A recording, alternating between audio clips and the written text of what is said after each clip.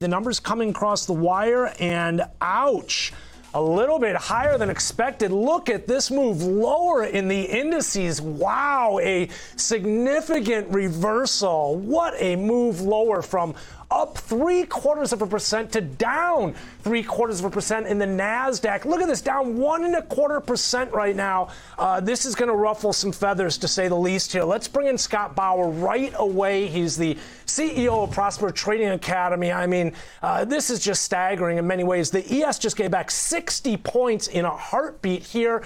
Again, Scott Bauer, the CEO of Prosper Trading Academy, joining us to take a look at the numbers. Scott, I don't even know where to begin with this. I mean, we were hoping to see a little bit of easing in terms of inflationary pressures. I mean, what was this?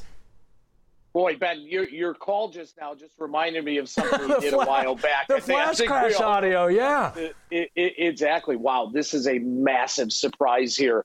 Boy, we could see a pretty big down day today. Now, let's see what all the components are here. Let's see what, the core is. I haven't seen that quite yet, but this headline number, wow, this is a shocker. Scott, let me break it down for you real quick because we have it on the screen here. The core CPI on a month-over-month basis came in at 0.6. Now, they were looking for that to be flat at 0.3, so twice as much as expected, 0.6. Again, the CPI a month over month, the headline, they were looking for a decline, down 0.1. It actually came in up 0.1, so a 0.1% increase from prior levels, 0.2 higher than they were looking for. CPI year over year, the headline number, look at this. It did decline from prior levels at 8.5 to 8.3, but it came in above expectations.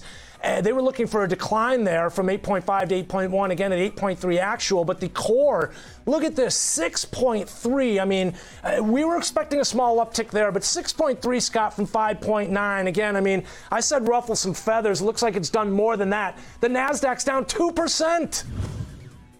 Unbelievable. And you know what? I haven't looked at the CME FedWatch tool yet, but I've got to imagine that not only is the 75-point hike probably at 100% right now, or 99%, I would not be surprised if there is now talk of a full point hike. I've got to take a look at that. This is one of those outlier numbers, Ben. We talk about how outlier numbers can move the market overall. This is one of those that absolutely nobody expected. This is so true, Scott. I'd agree with you on that. And let's just check in on the treasuries real quick. Look at the 2-year. I mean, this thing is spiking right now, and I'm seeing it across the board for that matter. The 2-year coming off, we're talking about down on the day here, back down below the 104 handle right now. It's not just the 2-year. I've got the 5, I've got the 10-year coming off. Bonds right now to 131.20, headed into the number. Scott, they were trading 133.07. Here you can see again, treasuries extending the losses here. The 2-year on the move lower, and let's just kind of work our way through. Here's a look at the 5-year. Also, new lows again coming into play here, taking out those September lows.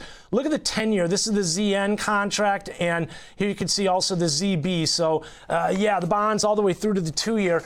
Scott, talk to me, because a similar situation. I mean, look at the dollar. It's up 0.5%. You'd expect to see a big move like this, and this is going to be one of those ripples from the epicenter of this number and the impact thereof. Oh, yeah, ripple effect throughout the entire market here. I think we're going to start seeing the 10-year, I'm not sure exactly where it is right now. 3.5 was about the highest that we saw in June. My guess is we're gonna shoot right to that number, maybe even higher. And when you look at other currencies now that have gained against the dollar over the last week or so, because the dollar's been a little weaker, I got to imagine they're giving back some. The euro, the yen, with the dollar, coming off those lows, probably going to approach those highs that we saw just a couple weeks ago at around 110.79 or so.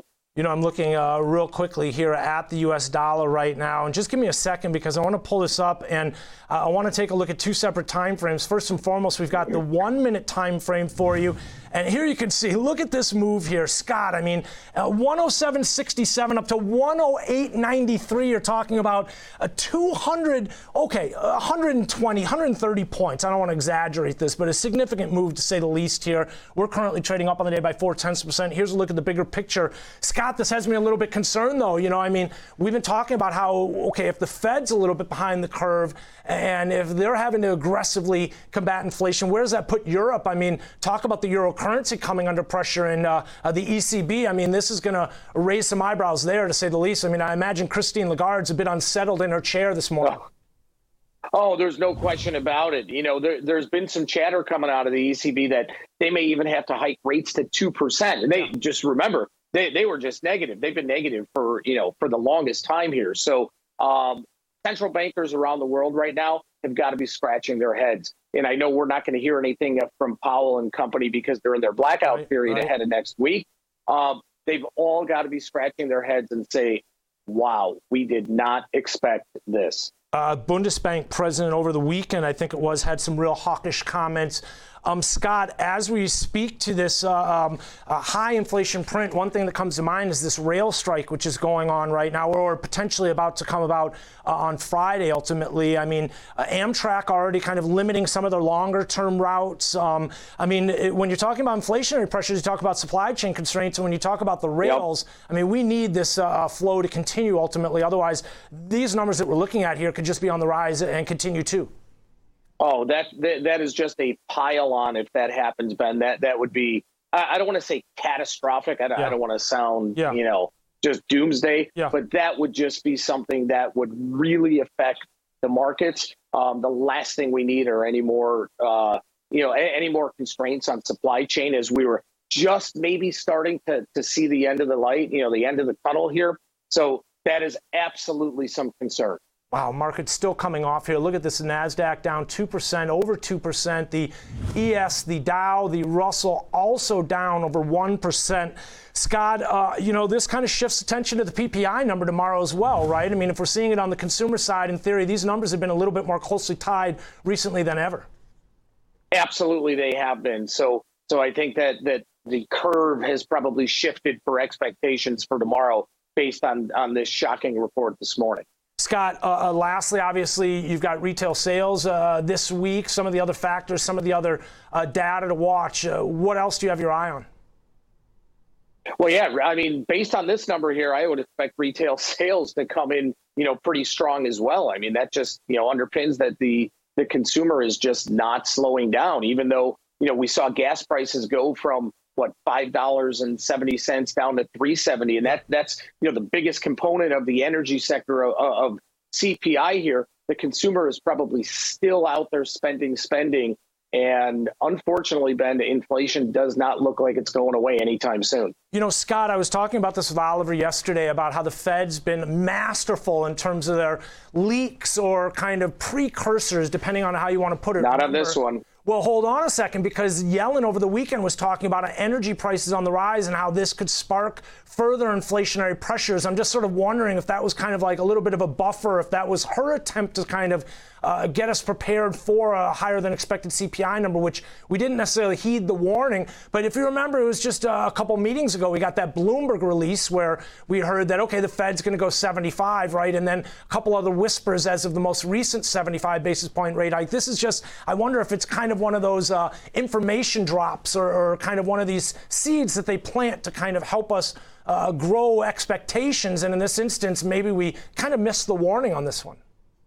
Well, Powell's been pretty good, especially coming out of Jackson Hole. He's historically been pretty good at trying to lay the landscape here. And Yellen is one thing, but I think that Powell, if he was trying to set out what was going to happen here, obviously did a really poor job. I like that. To say the least. To say the least here. Maybe Yellen was trying to set the landscape here, but now it's got to be, Ben, not what's going to happen September 21st. What's going to happen on the next meeting and the next meeting? The Fed's new target. The Fed's new target for first quarter next year was 4%. That may be 4.25%, 4.5% now. Scott, it also kind of points to that disparity we've seen in terms of Asian inflationary pressures, kind of much more muted than what we've seen as far as the U.S., China, Japan, for that matter.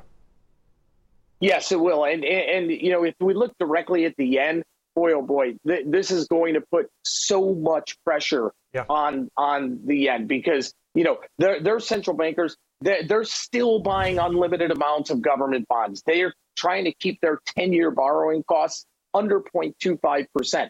This shocker right here now is going to probably widen the gap here and bring the yen back to that weakest point that we saw last week, up around 145 or so. they're going to have some issues here. Another new low in the overnight session here, Scott, to 68.88. I mean, this is a trend that's been long in the tooth, but continues to play out here. Not something to get in front of. A freight train run away through the yard in many ways, I think, is a good way to describe this. Scott, go on, get started with your day. It's a very busy one ahead, and appreciate you helping us break down this number here. Surprise number to the upside here, pointing towards higher inflationary pressures than we expected. Scott Bauer, the CEO of Prosper Trading Academy.